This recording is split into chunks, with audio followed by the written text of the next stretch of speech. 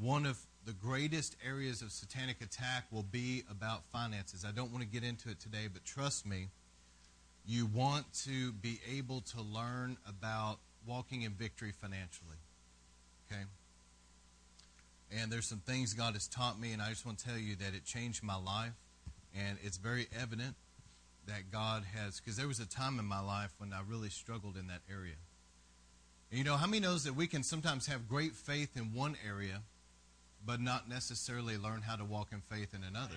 Because sometimes people have great faith for someone else's healing, but they themselves don't have great faith for their own.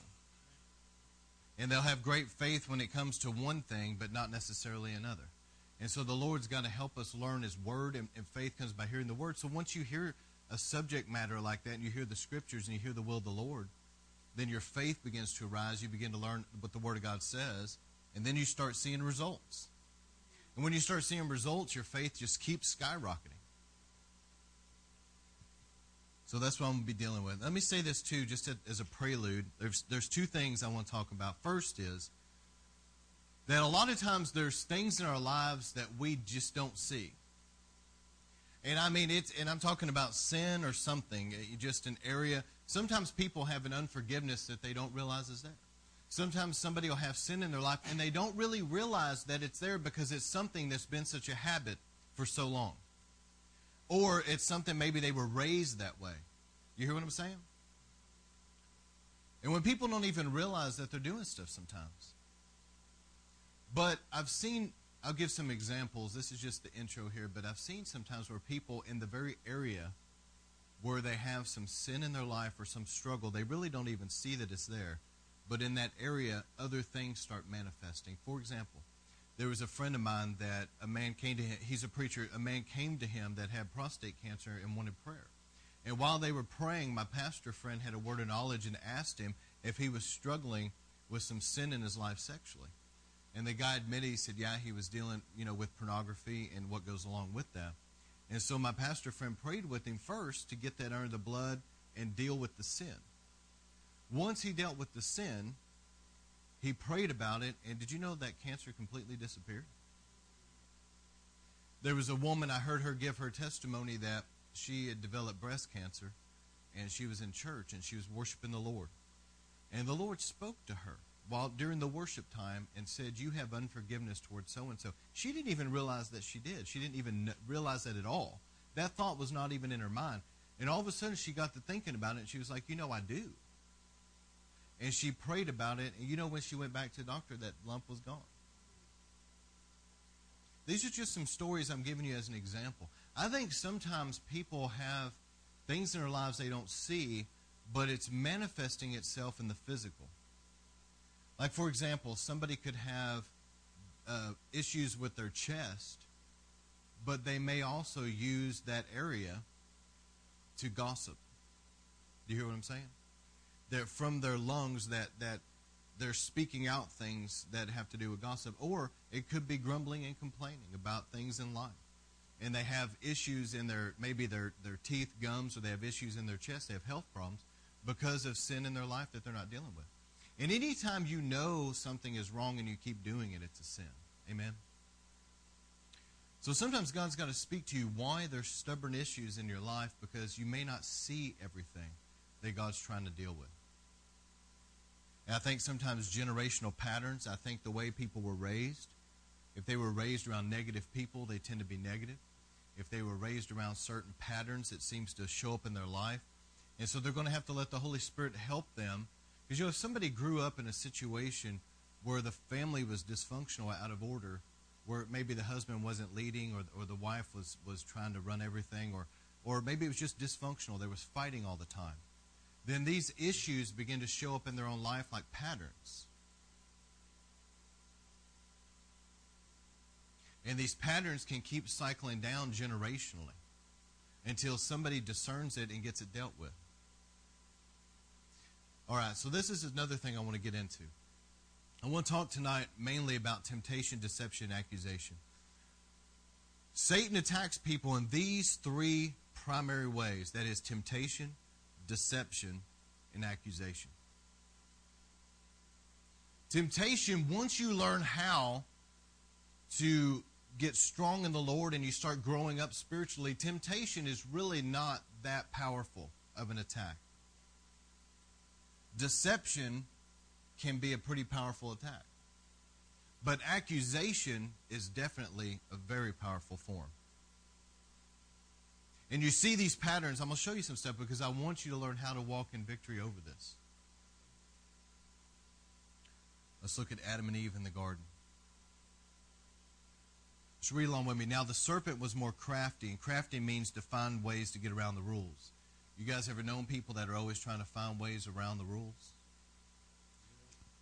That he was more crafty than any other wild animals the Lord God had made. And he said to the woman, did God really say, you must not eat from the tree in the garden? And the woman said to the serpent, we may eat from the fruit of the tree in the garden, but God did say, you must not eat from the tree that is in the middle of the garden, and you must not touch it, or you will die. So there's the first thing right there. Eve did not know the Word of God. And please hear me tonight. Please listen and get this. Eve did not know the Word of the Lord. She did not know that God had said a certain thing. Whenever she quoted the quote, think about this. The Word of God during that time was, don't eat of the tree of the knowledge of good and evil. The day you eat of it, you'll die. That was Adam and Eve's Bible. That was the Word of God that they had in their time. And Eve managed to misquote the only scripture she had to memorize. She didn't know the Word of God for herself. You hear what I'm saying? And when Satan came to her and he was about to try to deceive her because she did not know the Word of God, because God didn't say anything about not touching it, because she didn't know the Word of God for herself, she got deceived. Are you hearing me? For God knows that when you eat of it, your eyes will be open and you will be like God, knowing good from evil. When the woman, now look at this, when the woman saw that the fruit of the tree was good for food, pleasing to the eye, and desirable for gaining wisdom, she took some and ate it. She also gave some to her husband who was with her, who ate it. And the eyes of both of them were open. They realized they were naked, and you know the story. But I'm going to give you some things here. First off, Adam was following her lead instead of her following Adam's lead. And so you automatically are seeing the Jezebel-Ahab pattern right there. But look at what Eve said. When the woman saw that the fruit of the tree was good for food, number one, it was pleasing to the eye, number two, and it was desirable for gaining wisdom, number three. Those are the three things where Satan attacked her life and he prevailed. I want you to go with me to Luke 4. Jesus, full of the Holy Spirit. Now listen, if you're going to deal with the enemy, you've got to be full of the Spirit. Okay? God has got to get you full of the Spirit of God. Jesus, being full of the Spirit of God, left the Jordan and was led by the Spirit into the wilderness, where for 40 days he was tempted by the devil. He ate nothing during those days, and at the end of those days he was hungry. And the devil said to him, if you are the Son of God, tell this stone to become bread. And Jesus answered, it is written, man shall not live by bread alone. And then the devil led him to a high place and showed him the kingdoms of the world. And the devil said, I will give you authority and splendor, for it's been given to me, and I can give it to whoever I want. If you worship me, it will be yours. And Jesus answered, it is written, worship the Lord your God only, and serve him only. And the devil led him to Jerusalem, and had him stand on the highest point of the temple. And he said, if you're the Son of God, throw yourself down from here, for it's written, he will command his angels concerning you to guard you carefully, and they will lift you up in their hands so that you will not strike your foot against a stone. And Jesus said, do not put the Lord your God to the test. And when the devil had finished all this tempting, he left him until an opportune time. And Jesus returned to Galilee in the power of the Spirit. Let me just stop there. Everything that Eve faced in the garden, Jesus faced it. And this leads me to 1 John 2:16, which says, for everything in the world, the lust of the flesh, the lust of the eyes, and the pride of life, comes not from the Father, but from the world. See, the lust of the eyes, this is a big area where Satan attacks people, is with your eyes. What you're looking at. You know, Lot pitched his tent toward Sodom, and next thing you know, he was in there, and his whole family was getting messed with. You know, his family got so messed up while he was in Sodom. Even though he was a good man, a righteous man, he lost his wife, and then his daughters ended up getting into some incestual sexual relationships. See, what you look at begins to draw you deeper into it. You got to be careful what you're looking at. Where Eve, she looked at the fruit and she saw that the fruit was pleasing to the eyes. Remember, Satan showed Jesus the kingdoms of the world and tried to trap Jesus with the lust of his eyes. And he was telling Jesus, look at all of this. You can have all of this. It's mine. I'll give it to you if you'll just worship me. And he was trying to suck Jesus into a deception by using his eyes. Do you see how Satan will he'll use his voice and he'll use what you're looking at. And he tries to use different things to tempt you and to deceive you.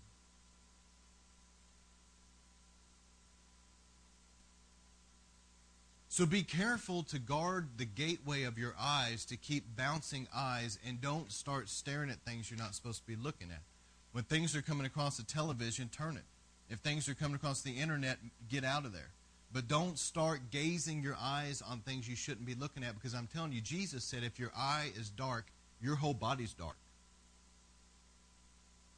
And if you're not careful, your eyes can pull you down quicker than almost anything.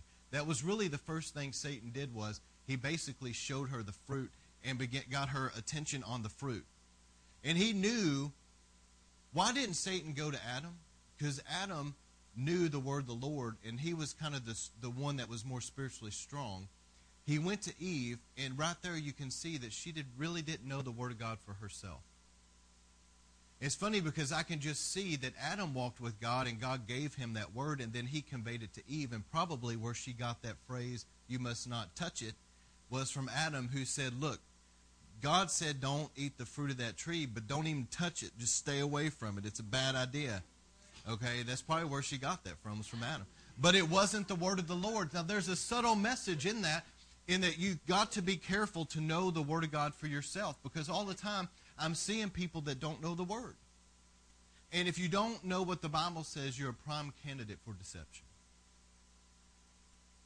All the time, and you guys know that ever do street evangelism. I did street evangelism for years talking to people, and all the time they're misquoting the Bible. I hear it all the time out there. They're saying, oh, well, the Bible says this. Like, no, it don't. And they'll say that to go with their argument against God. Or they'll quote it out of context. Let me show you a couple other things. The lust of the flesh. Now, how many knows whenever Adam and Eve ate of the tree, sin entered their body, and we are all descendants of Adam and Eve. You know why Jesus' body was not sinful? And why Jesus didn't have a sinful nature was because he was not of Adam's line. He was conceived by the Holy Spirit. So Jesus didn't have a sinful nature like me and you. But we're all descendants of Adam, and we have a sinful nature. And so your whole life, people get off, frustrated sometimes about their spiritual walk, but I assure you that your whole life, you may not necessarily face a devil every day, but you will face your flesh every day. And your flesh, that area of you, your body where the sinful nature is, craves things that it shouldn't be craving because of the sinful nature in you.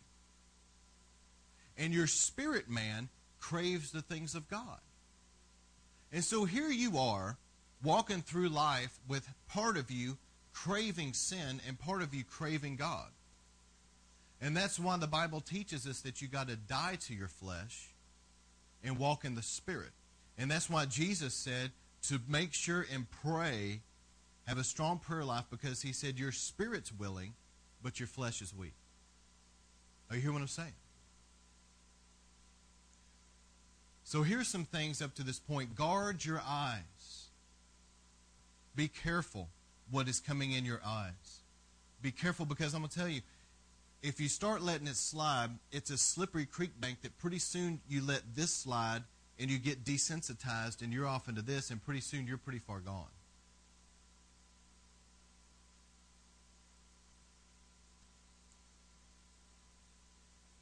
So Eve saw that the fruit was good for food. That's the lust of the flesh. I'm going to tell you, the devil didn't come to Eve right after she ate.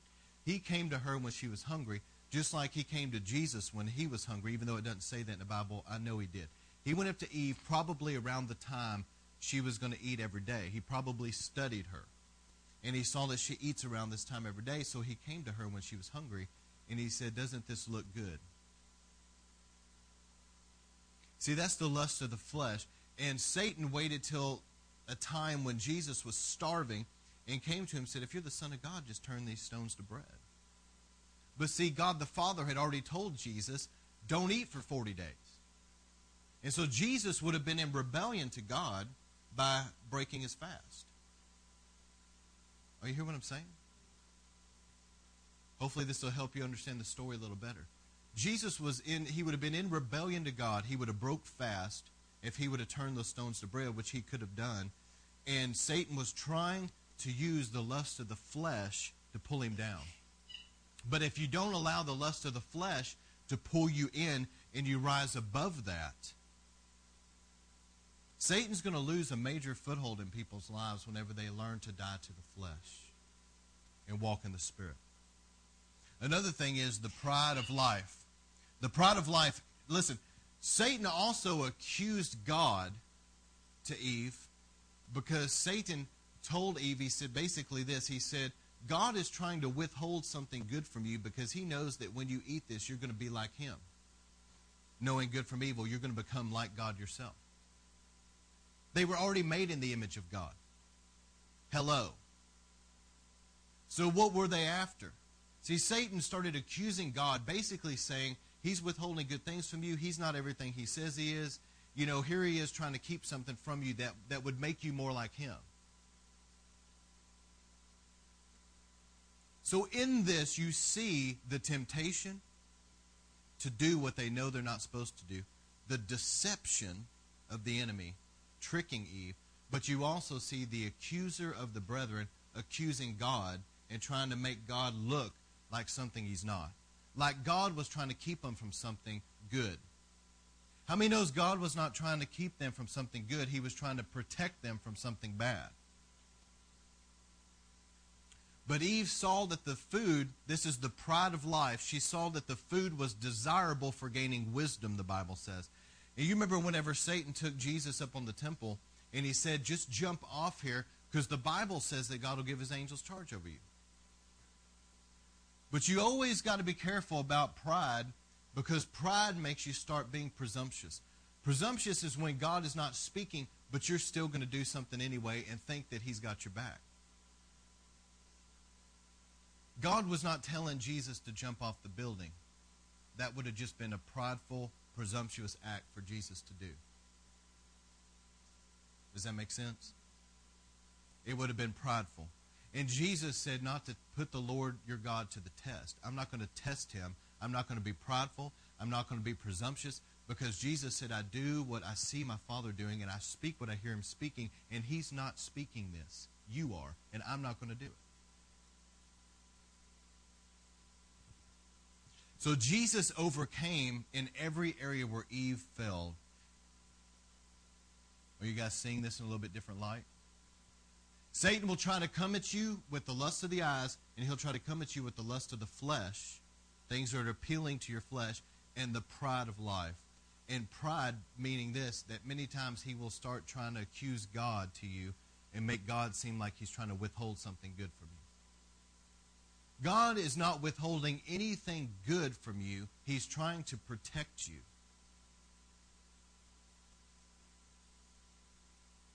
You know, when you see little kids, you try to tell them, you know, don't touch that. But yet, they think that you're trying to withhold something good, and next thing you know, they're hurt. And you're having to bandage them up, you know. And that's exactly how God is. He's trying to tell people, if you do that, that is sin, and Satan will steal, kill, and destroy if you do that, if you go down that path. But see, once you get into this sin business, it opens the door for so much more.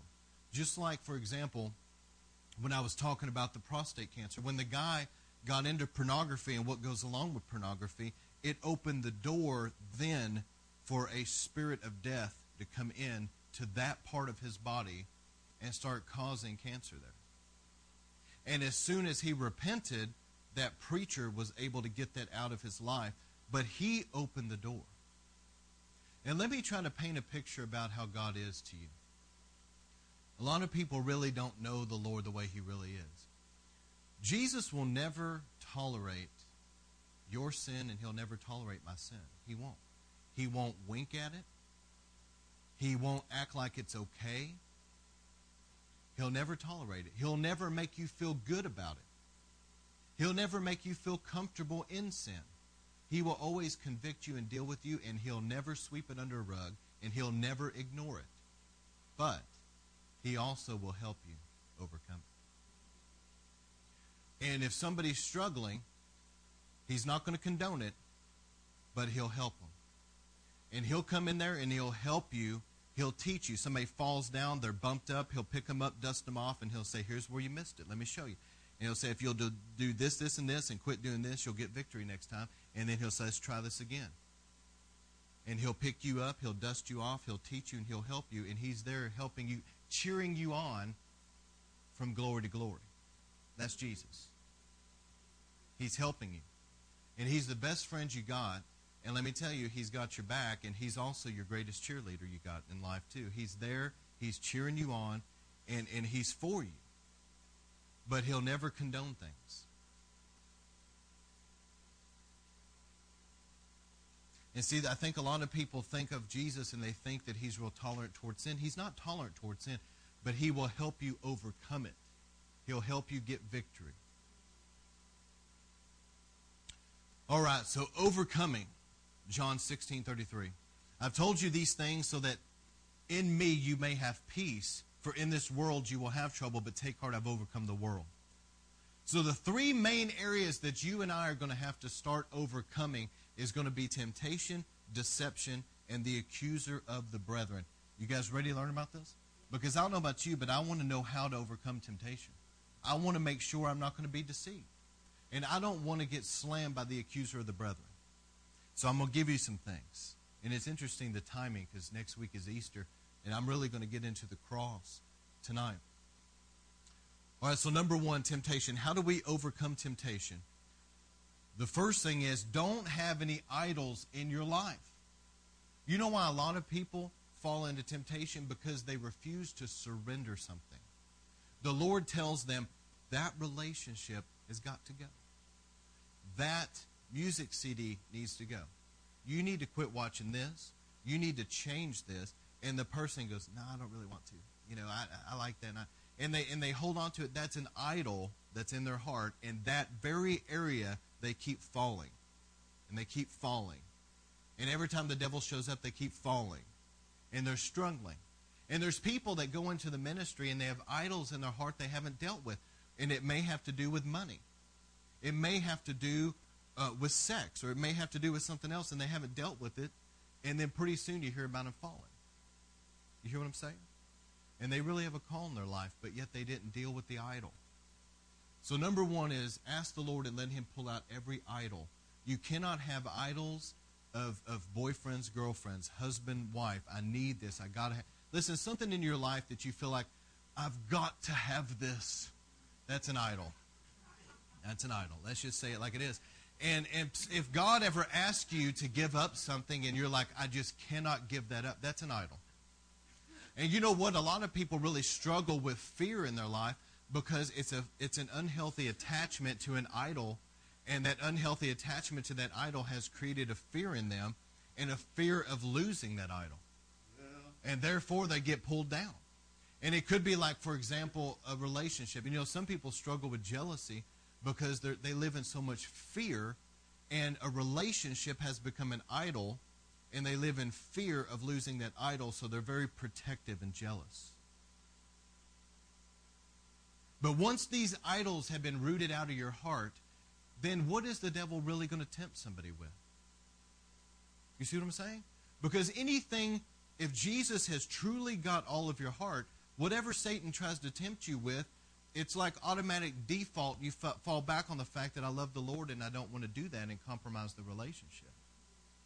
You see what I'm saying? Also, dying to the flesh. This is a daily battle. Paul said, I die daily. Listen, some of you may think, well, one day I'll die to the flesh and that'll just be it. No, it's not like that. You're going to face it every day, okay? So what you got to do is get up in the morning time and spend time in prayer. And what happens is, as you get in prayer, you find that your sinful nature, your flesh is dying, and your spiritual man is rising in power. And then you go out throughout your day, you're walking in the Spirit, and you're overcoming the flesh. But the only way that you're going to die to the flesh daily is to pray. I've been at this thing long enough to know that. Okay? There's not another way. There's not some magic formula. And let me tell you that with God, the easy way is almost always the wrong way. Are you hearing me?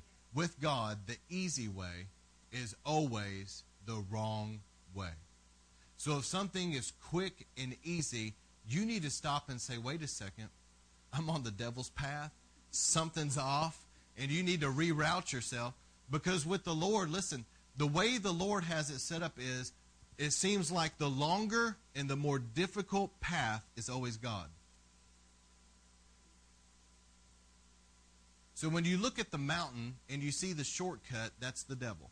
When you look at the mountain and you see the long, difficult, go through this thing, blast it, that's God.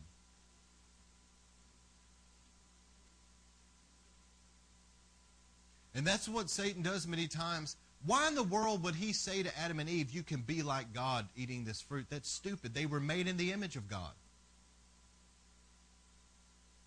And whenever Satan came to Jesus and said, I'll give you all these kingdoms, Jesus was going to take all these kingdoms anyway.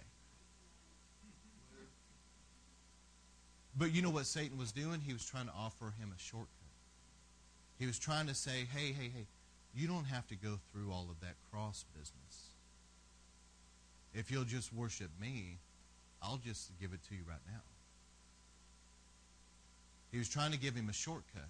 And if Jesus had fell for that, which we know he wouldn't, he would have gotten pulled right into Satan's trap like Eve did. But because Jesus said, no, I'm going to go the long way. I'm going to go the difficult way. I'm going to go through the cross. I'm not going to take a shortcut. I'm going to go through the cross, the other side. Jesus is now the King of Kings and Lord of Lords, seated at the right hand of the Father. Amen? So we've got to have a strong prayer life to overcome temptation. There's not a shortcut. Learn how to pray and start praying, because there's not a shortcut. There's no easy way. All right, number 2, deception. The way that you're going to overcome deception is you're going to have to know the Bible for yourself. You're going to have to get in there and study it out and learn it for yourself.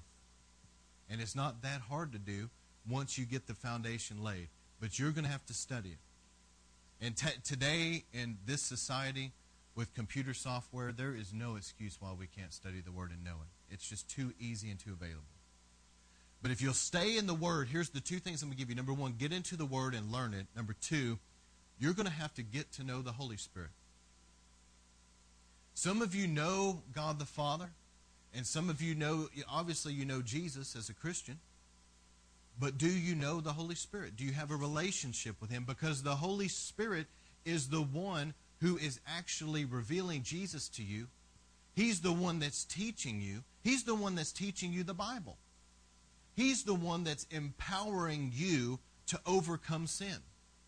He's the one that's helping you along this journey. I say this many times to make the point, but where's God the Father right now? He's in heaven. Where's Jesus right now? At the right hand of the Father. So who is it here with us now, living in us? Who's with us? The Holy Spirit. We've got to get to know Him, because once you know the Holy Spirit, you know His presence, you know His voice, you know His leading, and you're familiar with Him. When a counterfeit shows up, you know it. There's a counterfeit spirit, and you know that's not the Holy Spirit. I know His voice, that's not His voice. I know His presence, that's not His presence. You hear what I'm saying? I remember one time I was hearing a man, you guys heard this, I don't know if you remember it, but he went to a Rodney Howard-Browne meeting back in the 90s. He was a pastor, and he was sharing. Remember, I showed this to you guys. He was sharing about how God changed his life. But one of the things he said was this. He said that he used to have a miraculous ministry, and he had kind of gotten away from all of that. But he said that while he was in Rodney's meeting, the Spirit of God came upon him, and God touched him. And here's what he said. He said, I know the presence of the Lord. He said, I know the Holy Spirit. And he said, when the Holy Spirit touched me, he said, I know that this is God. I have no doubt this is God. And therefore he entered in. Do you see what I'm saying? But there's people, even Pentecostal people, and I'll never understand this. They'll go to revival and sit there with their arms folded saying, this isn't of God. It's like, what planet are you on, man? Where are you from? It's like, do you have the same Holy Spirit that we all do? Why don't you recognize his presence? But what it is this.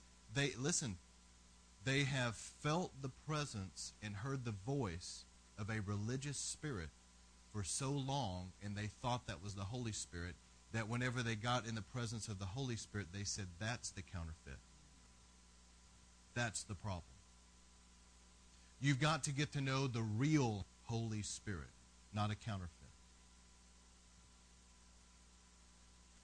Satan is called in Revelation 12:10, he's called the accuser of the brethren.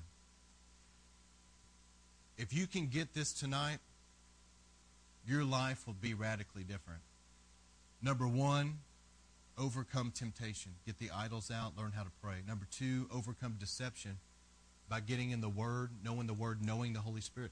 But number three, the accuser. I want you to be aware of the way Satan operates against you. He comes as a tempter, he comes as a master deceiver, and he comes as an accuser. He accuses God to you. Just like he did Adam and Eve, and just like he tried to do with Jesus, he tries to accuse God to you. And the way that Satan will accuse God is he will try to tell you that God is withholding something good from you, or that God is not who he says he is. And he'll start trying to get your mind to entertain negative thoughts about God.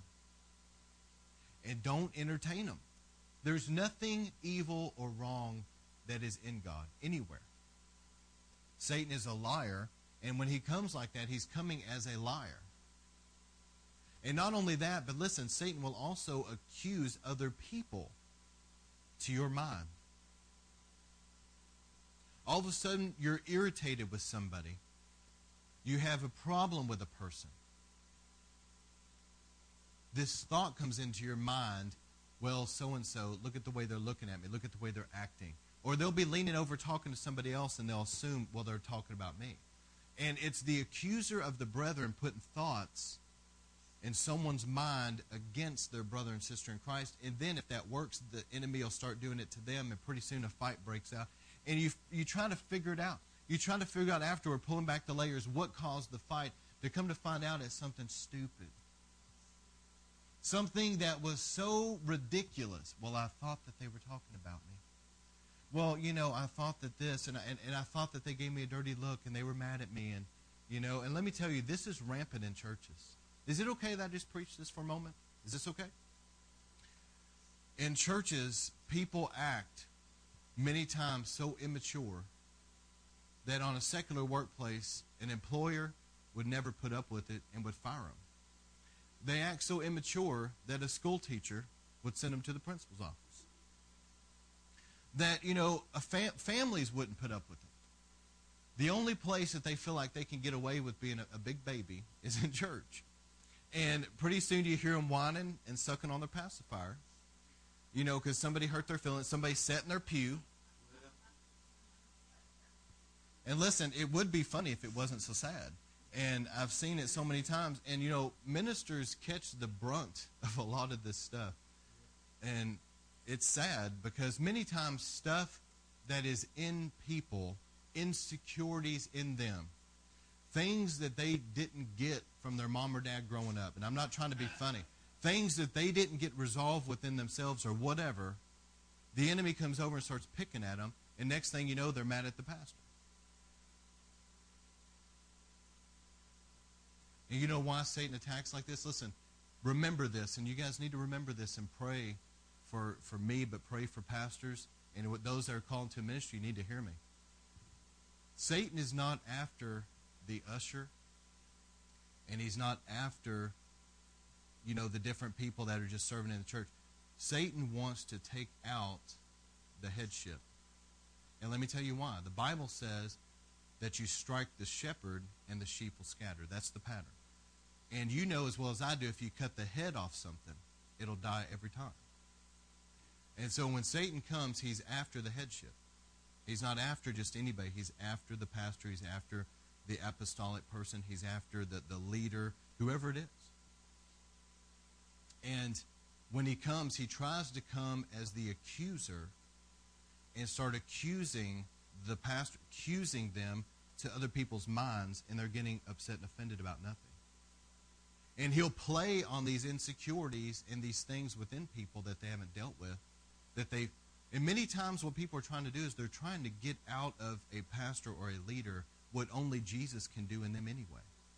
And whenever the pastor cannot give that to them, then they get offended.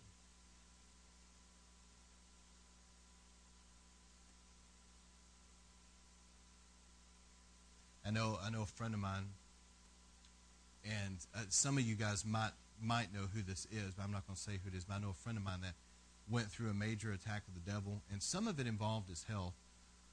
But one of his associates was talking to me and was telling me that, he had been through so much. And it was serious. It was serious, honestly. It was very serious what he'd been going through. But he had found himself as a pastor being kind of short with some people and a little bit rude. And the associate loves his pastor so much and knew what he was going through. And he was telling me about this, so I'd be praying for him. But I was thinking to myself, yes, I will be praying, but I know how people are. People want to be able to come to church and vomit over everybody and just act crazy and then go through and go, I'm sorry, and be forgiven. But when somebody like a pastor does it, and I thought, man, I felt sorry for him because I know many times there's very little grace extended. It's like one strike, you're out, buddy, type thing. And so I really have been praying for him because I'm concerned for him, because many times it's like people want grace, but they don't want to extend it. They want to be forgiven, but they don't want to give somebody some slack. You've been going through it, and so you're a little short. It's just blow it off, All right. But the church, unfortunately, is a major battlefield for the enemy. And if it's a church that's going to go after winning the lost, if it's a church that's going to go after God's presence, if it's a church that is going to have revival, if it's a church that's not going to shy back from preaching the word, if it's a church that's going to expose the enemy and destroy his works, these are things that the enemy will attack, okay? It's just like if you go out in the middle of the night and you set up a light, it's not going to be long until all the bugs are drawn to the light. I'm telling you, when a church is really going after God's presence, revival, soul winning, and Book of Acts, it's like a big light in a field and all the bugs start getting attracted.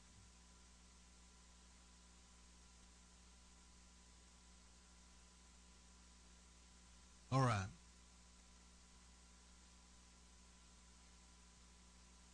So the way you overcome the accuser of the brethren is by renewing your mind to the Word of God and by not entertaining critical, judgmental thoughts toward other people. That was amen right there. Don't entertain critical thoughts, judgmental thoughts about other people. There's many, many times, especially if spiritual warfare is going on, you're perceiving things that are probably very different than the way they actually are anyway. And so something that's a 1 is perceived as a 10. But that's not the way it's intended. And you've got to just blow some things off and just let some things run off. You just ignore some things. And don't let the enemy start accusing your brother or sister to your mind and entertain it and start getting offended with them. It's just going to cause problems. If you feel something's going on, go talk to them and try to work it out. That's the quickest way right there to kill that. So if you're going to put your faith in a place, you've got to put your faith in the cross. You can't put your faith on a person, a preacher, a church, no matter what. You can't put your faith on them. Jesus said, have faith in God. Okay? So you've got to have faith in God, but what faith, the way faith works is this. God demonstrated his love for us in that while we were sinners, Christ died for us. But what happened at the cross is the victory for me and you. You understand that? That is the victory. That's the source of victory. And so I'm going to show you the 7 places Jesus shed his blood. And where Jesus shed his blood is where you and I can have victory. So we overcome temptation, no idols. We pray. We die to the flesh every day. We overcome deception by getting to know the Holy Spirit and knowing the Bible for ourselves. We overcome the accuser because we're not going to listen to the enemy lying about God to our minds. And we're not going to be judgmental and critical about other people. We're not going to entertain those thoughts. But this right here is where the victory is enforced. When Jesus was in the Garden of Gethsemane in Luke 22:44, the Bible said that he was in the garden and he was so stressed.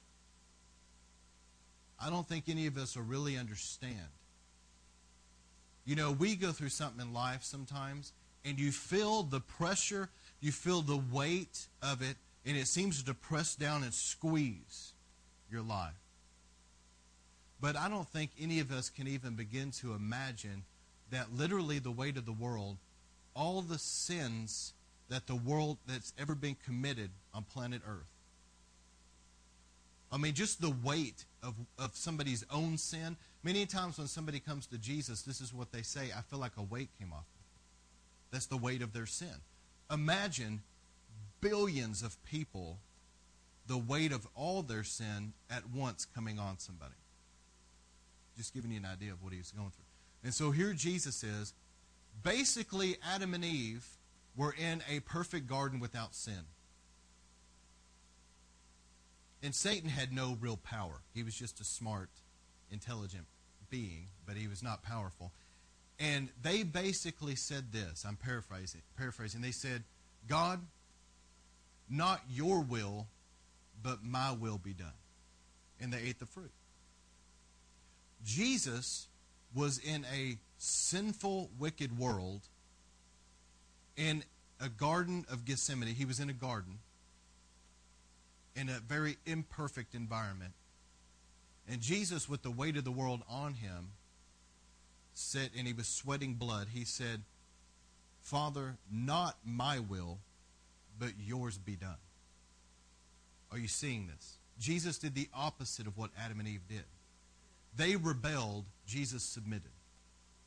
They said, no, not your will, God, ours. And Jesus said, no, not my will, yours. And that was the first place that he shed his blood. So let me tell you, the first place of victory is that rebellious streak is broken right there. Jesus paid for us to be able to obey God, to be able to die to our sin and live right. That's why in 1 Peter 2:24 it says that he bore in his body our sin, that we can die to it.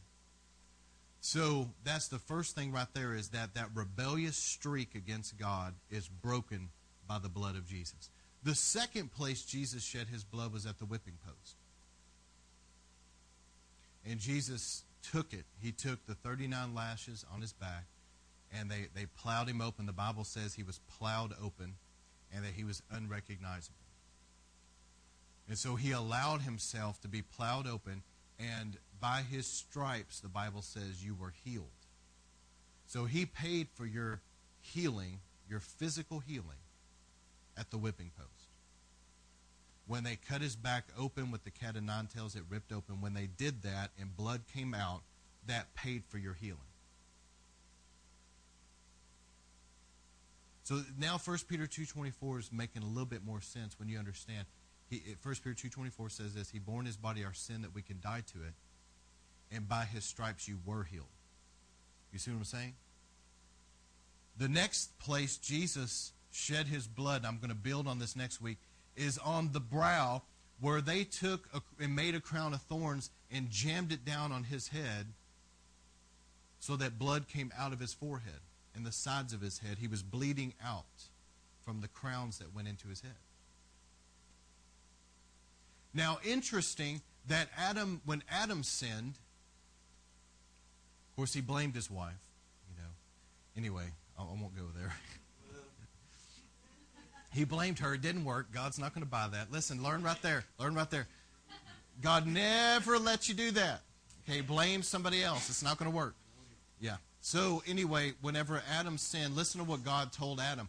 God told Adam, basically I'm paraphrasing, okay, but God said this: you've been in a perfect garden. You've been able to walk through here. Everything's been perfect, but now, because you've sinned, you are going to only eat by the sweat of your brow. Where things came easy before, now things are going to be hard. And it was through a lot of labor and toiling. Now, what is that? That's poverty. That's lack. That's struggling. There's people in life, I've seen them many, many times, where they have to work 2 and 3 jobs just to make ends meet, and they struggle paycheck to paycheck. Jesus paid that the power of poverty and lack right there would be broken, because where God put a curse on man that said, by the sweat of your brow, you'll eat.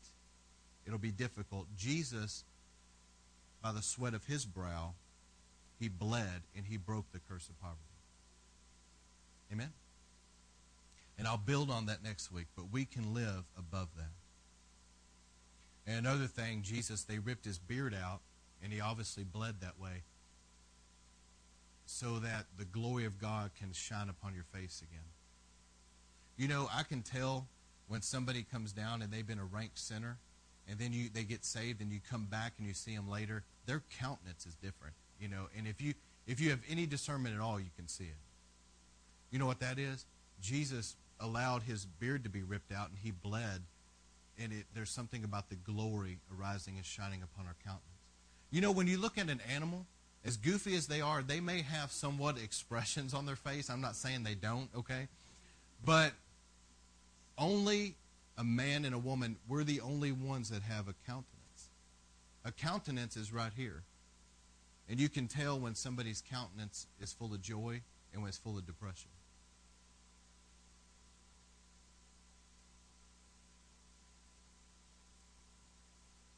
All right, the next place Jesus shed his blood, they took him down the road, the Via Dolorosa, down the place of the road of sorrow, whatever it's called, and they took him up there and placed him on the cross, and they drove spikes into his hands. When spikes went into his hands, he bled out of his hands. And the Bible says in Mark 16:18 that we will lay hands on the sick and they'll recover.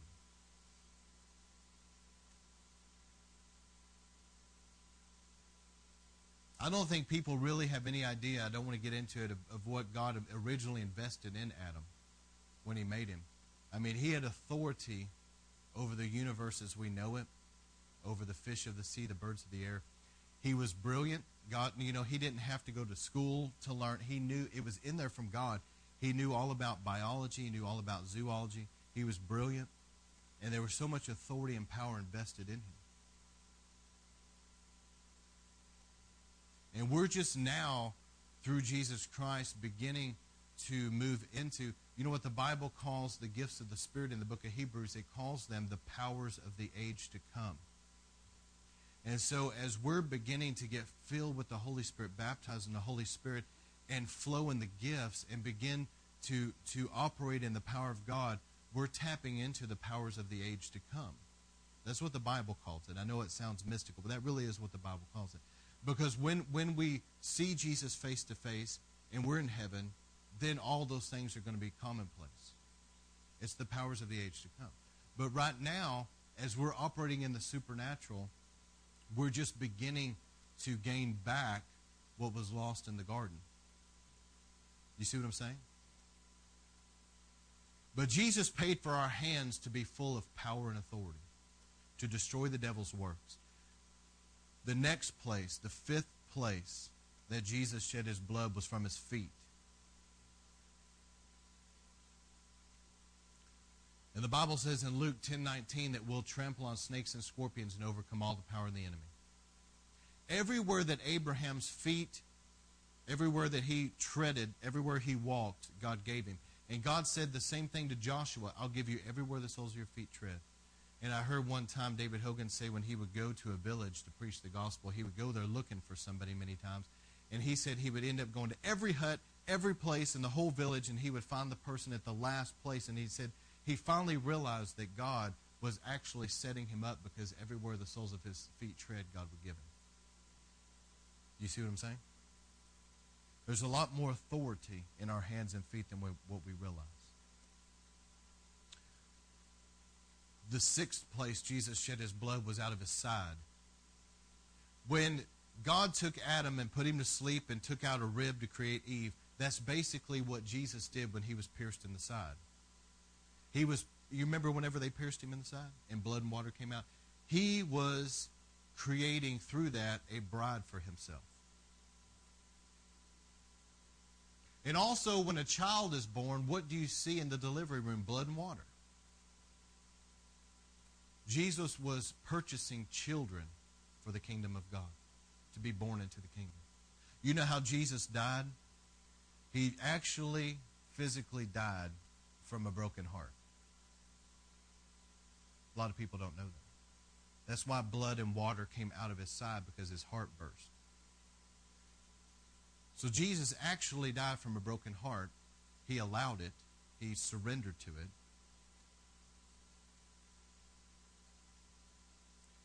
But the blood and the water, spiritually speaking, is what washes us clean. It makes us children of God.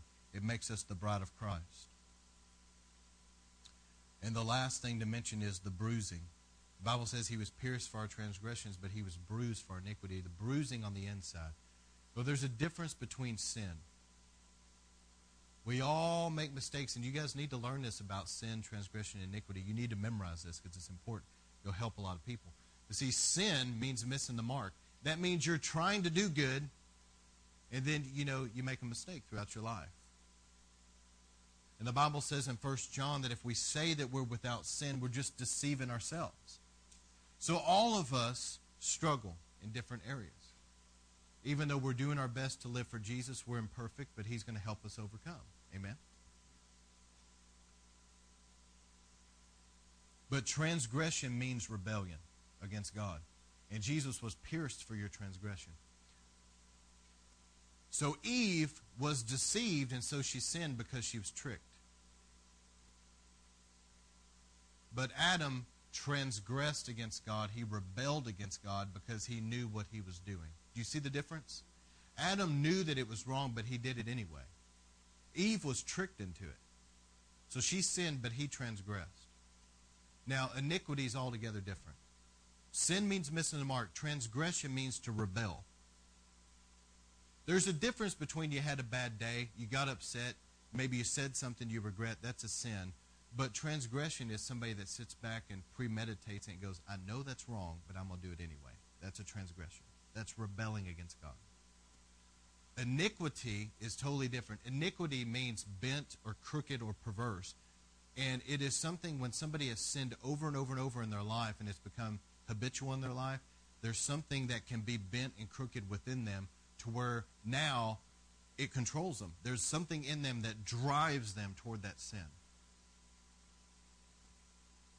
Also, iniquity is generational. Please hear me. That's a big thing right there. It's generational. I don't fully understand it, but it has something to do with DNA. And it travels down family bloodlines. You get blue eyes, you get a certain color hair, you get a certain frame because of your DNA, but I'm telling you, there are spiritual things that attach and travel down family lines. It can be a generational blessing. You want to call it a generational curse. Whatever. There's something that goes down family lines. It's DNA related. And so they've inherited this iniquity in them, and from a young age, they find themselves driven towards certain sins of their ancestors because their ancestors allowed it in their life, and it became an iniquity in them. That iniquity travels down lines. That's why God said, don't worship any other gods. If you do, I will visit the iniquity of the fathers to the third and fourth generation.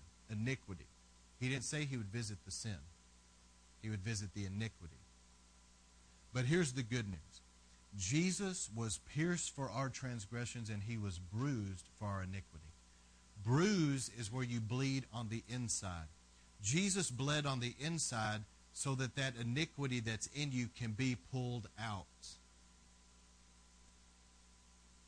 And where you used to have drives towards certain sins, it seemed like it controlled you. It was frustrating. You wanted to live above it, but it was like you were trying to shoot an arrow at a target, but the arrow was crooked. There was something within you crooked, and you would try, and you would, every time you seemed to miss the mark. But whenever you understand that Jesus was bruised for your iniquity, and you put your faith in the cross, what is crooked within all of a sudden is cleaned out, and now you can live it. The reason why people don't know this is because it's not preached. But if people will preach the cross in its entirety and really preach, you got to understand faith comes by hearing the word. When people hear that, right there what I just preached, they hear that, faith comes up in them that this thing that has been driving me, I can really be free. Jesus was bruised for that. His blood was shed for me for this. Not just for my sin to be forgiven, but that the power of sin is broken off my life and I can live in victory.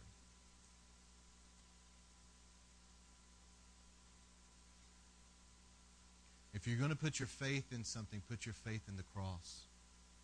Put your faith in the cross. Put your faith in what Jesus did for you. That is where healing is. That's where deliverance is. That's where freedom is found, is in the cross. You know, and I grieve because many people don't want to preach the blood anymore. It's too gory. Listen, friend, the blood is all through the Bible. There was a blood that pointed to the blood of Christ in the Old Testament where the blood of bulls and goats would be shed. When you read all the way through to the book of Revelation, you see the Son of God with robes dipped in blood. Listen, God has never been shy about talking about the blood. Even when Adam and Eve sinned, it said that God clothed them in skins. God shed blood. He put the animal skins on them and basically preached the gospel to them.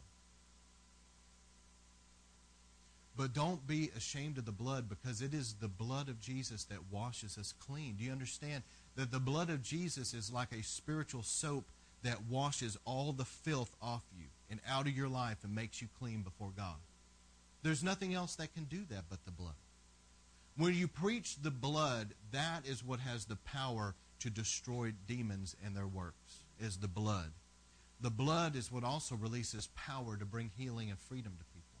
Because many times people are in bondage to health problems because of the things in their life that's sinful. And so whenever they get that washed out of their life and they get free from their sin, healing comes. I want to close with this, talking about the power of the blood. Galatians 3:13 says the blessings given to Abraham are ours now. When Jesus died on the cross, he hung on the cross for 6 hours. I don't think any of us understand how long that is when you're in pain. I had a very small, just little bitty taste of that one time because we had a drama we were doing where they did this living cross where you had to hang up there for a while. And I had to be up there for like 30 minutes or something. I thought, man, you know, and I was in no pain or anything, but it was just miserable hanging up there for like 30 minutes. Can you imagine having your back all ripped open, being beaten to the degree you're unrecognizable, totally in pain, and being willing to hang up there for 6 hours? But when Jesus hung up there for 6 hours, 6 is the number of sinful man. He was paying for our freedom. And listen, the blessings given to Abraham come on us. You know what the blessings given to Abraham are? I want you to listen to these words. It's exaltation and promotion. That's where God said you'll be the head, not the tail. Did you know whenever you start moving in the blessings given to Abraham, you're going to be the person that finds promotion? Are you hearing me? You're the one that's going to be exalted. It has to do with health.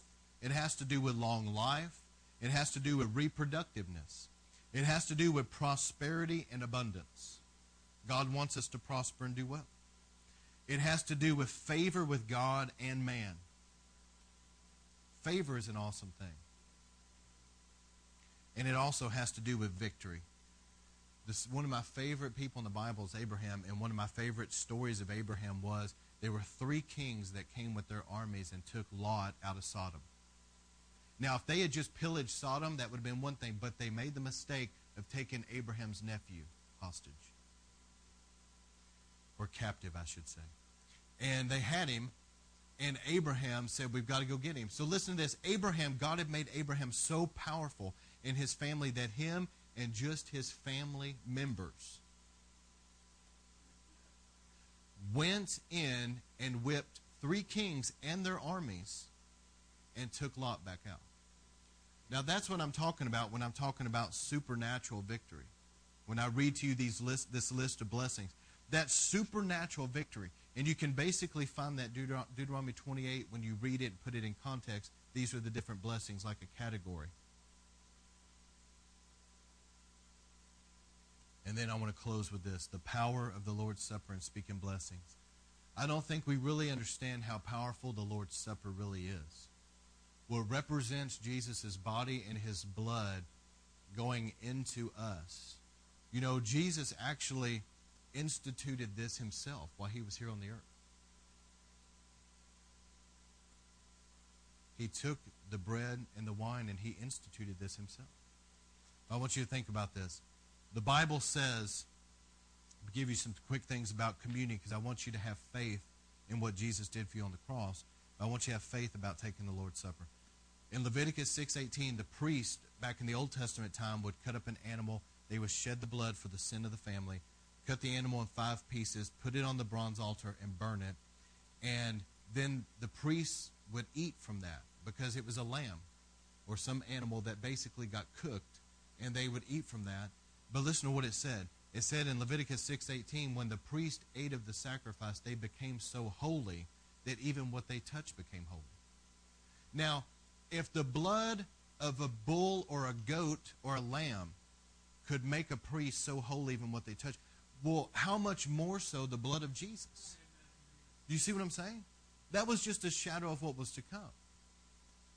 When we take the Lord's Supper, I don't think people realize the level of deep consecration that's happening in them. And let me say this about the Lord's Supper. Revelation talks about, it says, because you have forsaken your first love, I will remove your lampstand. Please hear this. This is so important.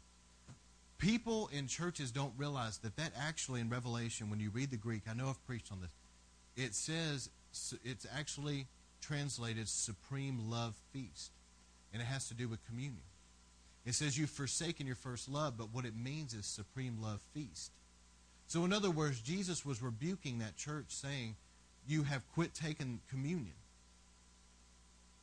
And because you've quit taking the Lord's Supper, he said, I'm going to remove your lampstand. You know what the lampstand represents in the tabernacle? It represented the anointing, and it represented revelation. When people start neglecting communion, they're going to start losing some of the anointing and losing the flow of revelation that they could have if they would be taking it. And you know why that's there? Because of the things I've got right here. Because there's a deep consecration. The Bible says in 1 Corinthians 5:7, the yeast is purged out. Yeast represents sin. I have seen, as people on a consistent basis would be taking the Lord's Supper with us, I have seen the Lord sanctify their life. The yeast is being purged out. They're being cleaned up. And I've also seen the Lord purge out a few people that needed to go out of the church. He will purge the yeast out. Some pastors need to hear that because, you know, their church, there's some things that, listen, if you'll take the Lord's Supper on a regular basis with your church, the Lord will cleanse the yeast out. Also, Exodus 12, Job 1:9, the children of Israel put the blood on the doorpost of their homes, remember? When Moses was leading the children of Israel out, on the last day they had to take that blood. They took grass, it was called hyssop, they took it and they painted it like a paintbrush. They painted the blood on the doorpost of their home. And when the death angel came, it had to pass over. Now listen, Job, whenever God had allowed Satan to attack Job, whenever Satan and some of his demons appeared to God, God said, have you considered Job? And Satan said to God, Job has a hedge of protection around him and his family and all he owns. You know why he had a hedge? Because every morning Job would get up and shed blood. He would sacrifice an animal for the sin of his family. Are you hearing what I'm saying? The blood forms a protection around your life. We need the blood over our life every day. The Bible calls, when you take communion, it calls it in 1 Corinthians 10:16, the cup of blessing. You're drinking a blessing on yourself. Also, 1 Peter 2:24, I keep quoting, by his stripes you were healed. There are many people that are healed while taking the Lord's Supper. There are also many people that are delivered of things while taking the Lord's Supper. There's deep intimacy and revelation that comes. John 6:44 and Luke 24:30 talks about, you remember the road to Emmaus? When it said, did not our hearts burn within us when he talked with us? But Jesus broke bread with them. He sat down with them and broke bread, and when he did, their eyes were open and they saw him, and they said that was Jesus, and then he disappeared. But whenever Jesus breaks bread with you, that's the Lord's Supper, there's revelation. Also, strength for the battle. David's mighty men, they ate the consecrated bread out of the tabernacle. And it gave them strength for the battle. When you take the Lord's Supper, it gives you strength for the battle. And the last thing is the glory. We want the glory in our lives, but the glory comes where the blood is. You want the glory in your home, put the blood over your home. You want the glory in your life, get under the blood of Jesus.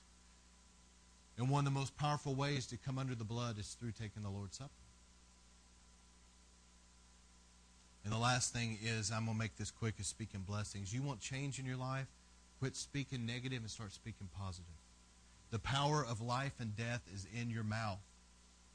And listen, it says, 1 Peter 3:9, don't repay evil for evil or insult with insult, but on the contrary, repay evil with blessing, because to this you were called to inherit a blessing. When you start going around and speaking blessings over your family, your finances, your health, your life, and you keep speaking blessings, you're going to inherit a blessing. You're speaking blessings, and it causes things to go in your favor. We've got to stop being negative and stop speaking things that you don't want to happen. Stop speaking things out of fear, and stop speaking things out of grumbling or complaining or being negative. You have no idea. Listen, if you're doing that, you really have no idea what you're doing. It's cursing yourself. But start speaking blessings and watch as God starts turning things. You know, sometimes I believe there are people that live lives that are so frustrated. They live frustrated. And some of the reason why I believe that they live frustrated is because of their own mouth. We have what we say. If we start speaking life and blessings and thanksgiving, you know, I believe with all my heart there's going to be people that we'll meet them in heaven, they're saved, but they live their whole life in a spiritual wilderness going in circles. They went from one job, one place, one location, whatever, negative and complaining and whining. Round and round we go. And God never released them into a promised land. They never saw answered prayers. And it has a lot to do with what you say. Are you hearing me? So what I want to close with is this. Jesus paid for us to walk in victory. We know that. But we've got to understand the power of the cross and how to overcome. We overcome temptation by getting the idols out and dying to the flesh. You die to the flesh by getting in prayer every day. We overcome being deceived because we know the Bible for ourselves. We're not going to be like Eve that misquotes things. We're going to know the Word. See, Satan knew the Word better than Eve did. And let me tell you something. Satan knows the Word better than a lot of you think he does, and knows it probably better than you and me. But we better get in here and learn it for ourselves. Because the enemy, if he knows the Word better than you and comes to you, he can mess with your head. And he can use some of these people that are his puppets to sit there and argue with you and put their little spin on it. I've seen them do it. And thankfully, I'm not claiming to know everything by any means, but thankfully I know it enough that whenever somebody starts misquoting things to me on the streets, I'm like, no, that's not what it says. And you need to know that, friend. Listen to me.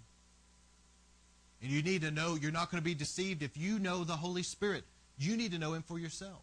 And you're not going to give in to the accuser of the brethren, because when Satan starts lying to your head about God, you're not going to listen to it. Amen. And you're not going to listen to the lies of the enemy against your brothers and sisters. Listen, if something is trying to push negative thoughts into your mind about your brother and sister, you can pretty much tell right then that that's not God, because that is not the way God thinks of them. When God thinks of his people, he thinks loving thoughts over them. The Bible says he does. He says, I know the plans I have for you, the plans to prosper you, give you hope in the future. When God sees his children, he's thinking good thoughts over them. So if you're getting negative thoughts about your brother and sister, you're not getting that from the Holy Ghost. It's either your flesh or it's the enemy. But it's not coming from God. Now, God may show you something to pray about, but it'll be in love. It won't be critical.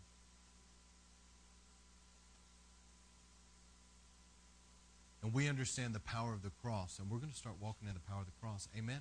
Listen, I believe with all my heart that right now, because I preach this, people are going to start getting breakthroughs in the area of where you used to struggle with sin. You're going to start saying, God, not my will, but your will be done. The power of that thing's being broken. Healing. The power of poverty being broken and moving into blessings. Power in our hands and our feet. I'm going to pray with people who want prayer, but let me tell you, I don't think we really, truly have any idea how much power is truly available to us in our hands that are living the life. If we have clean hands before God, our hands can flow the power of God. Do you understand that when the Bible says the Spirit of God lives within you, do you really understand that God Almighty lives in you? And that God Almighty will change you? He's not going to let stuff keep going on in your life. Okay, he's going to deal with it. But God Almighty is within you, and he'll flow through the laying on of hands.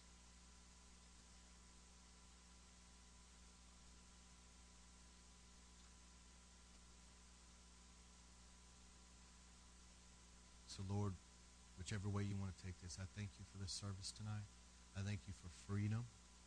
I thank you for breakthrough.